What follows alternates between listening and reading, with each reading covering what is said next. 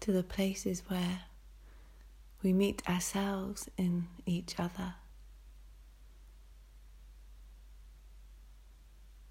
where in the eye we see ourselves reflected, the immensity of all we are, if we only dare to look, to strip bare, to be in our raw vulnerability, our true selves, and know that we are so very loved, witnessed, held, seen. We lack nothing. We are the divine in flesh form, and yet we cannot see it in ourselves, but glimpse it in the other. Remember, when you are called to love, to truly love another being,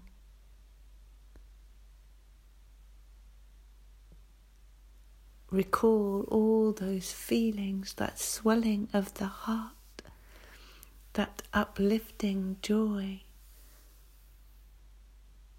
Recognize all those feelings of being in love. How incredible, beautiful the being you are in love with is to you. And just take a moment to remember that somebody else feels all that about you.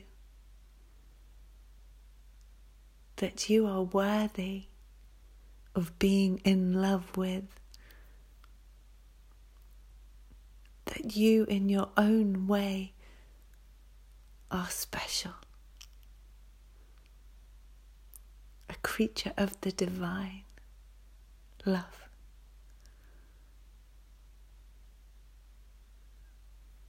And the saying of go forth and multiply is not about creating more life in the human form of procreation, but at multiplying that love that you feel and that is felt for you, and letting it ripple out across the world. And just imagine what a world that would be, where we all knew what it was to feel in love with life, and we all knew what it was to be felt loved in such a way, with no barriers, with no conditions, with no prejudices or assumptions, no judgments, just love.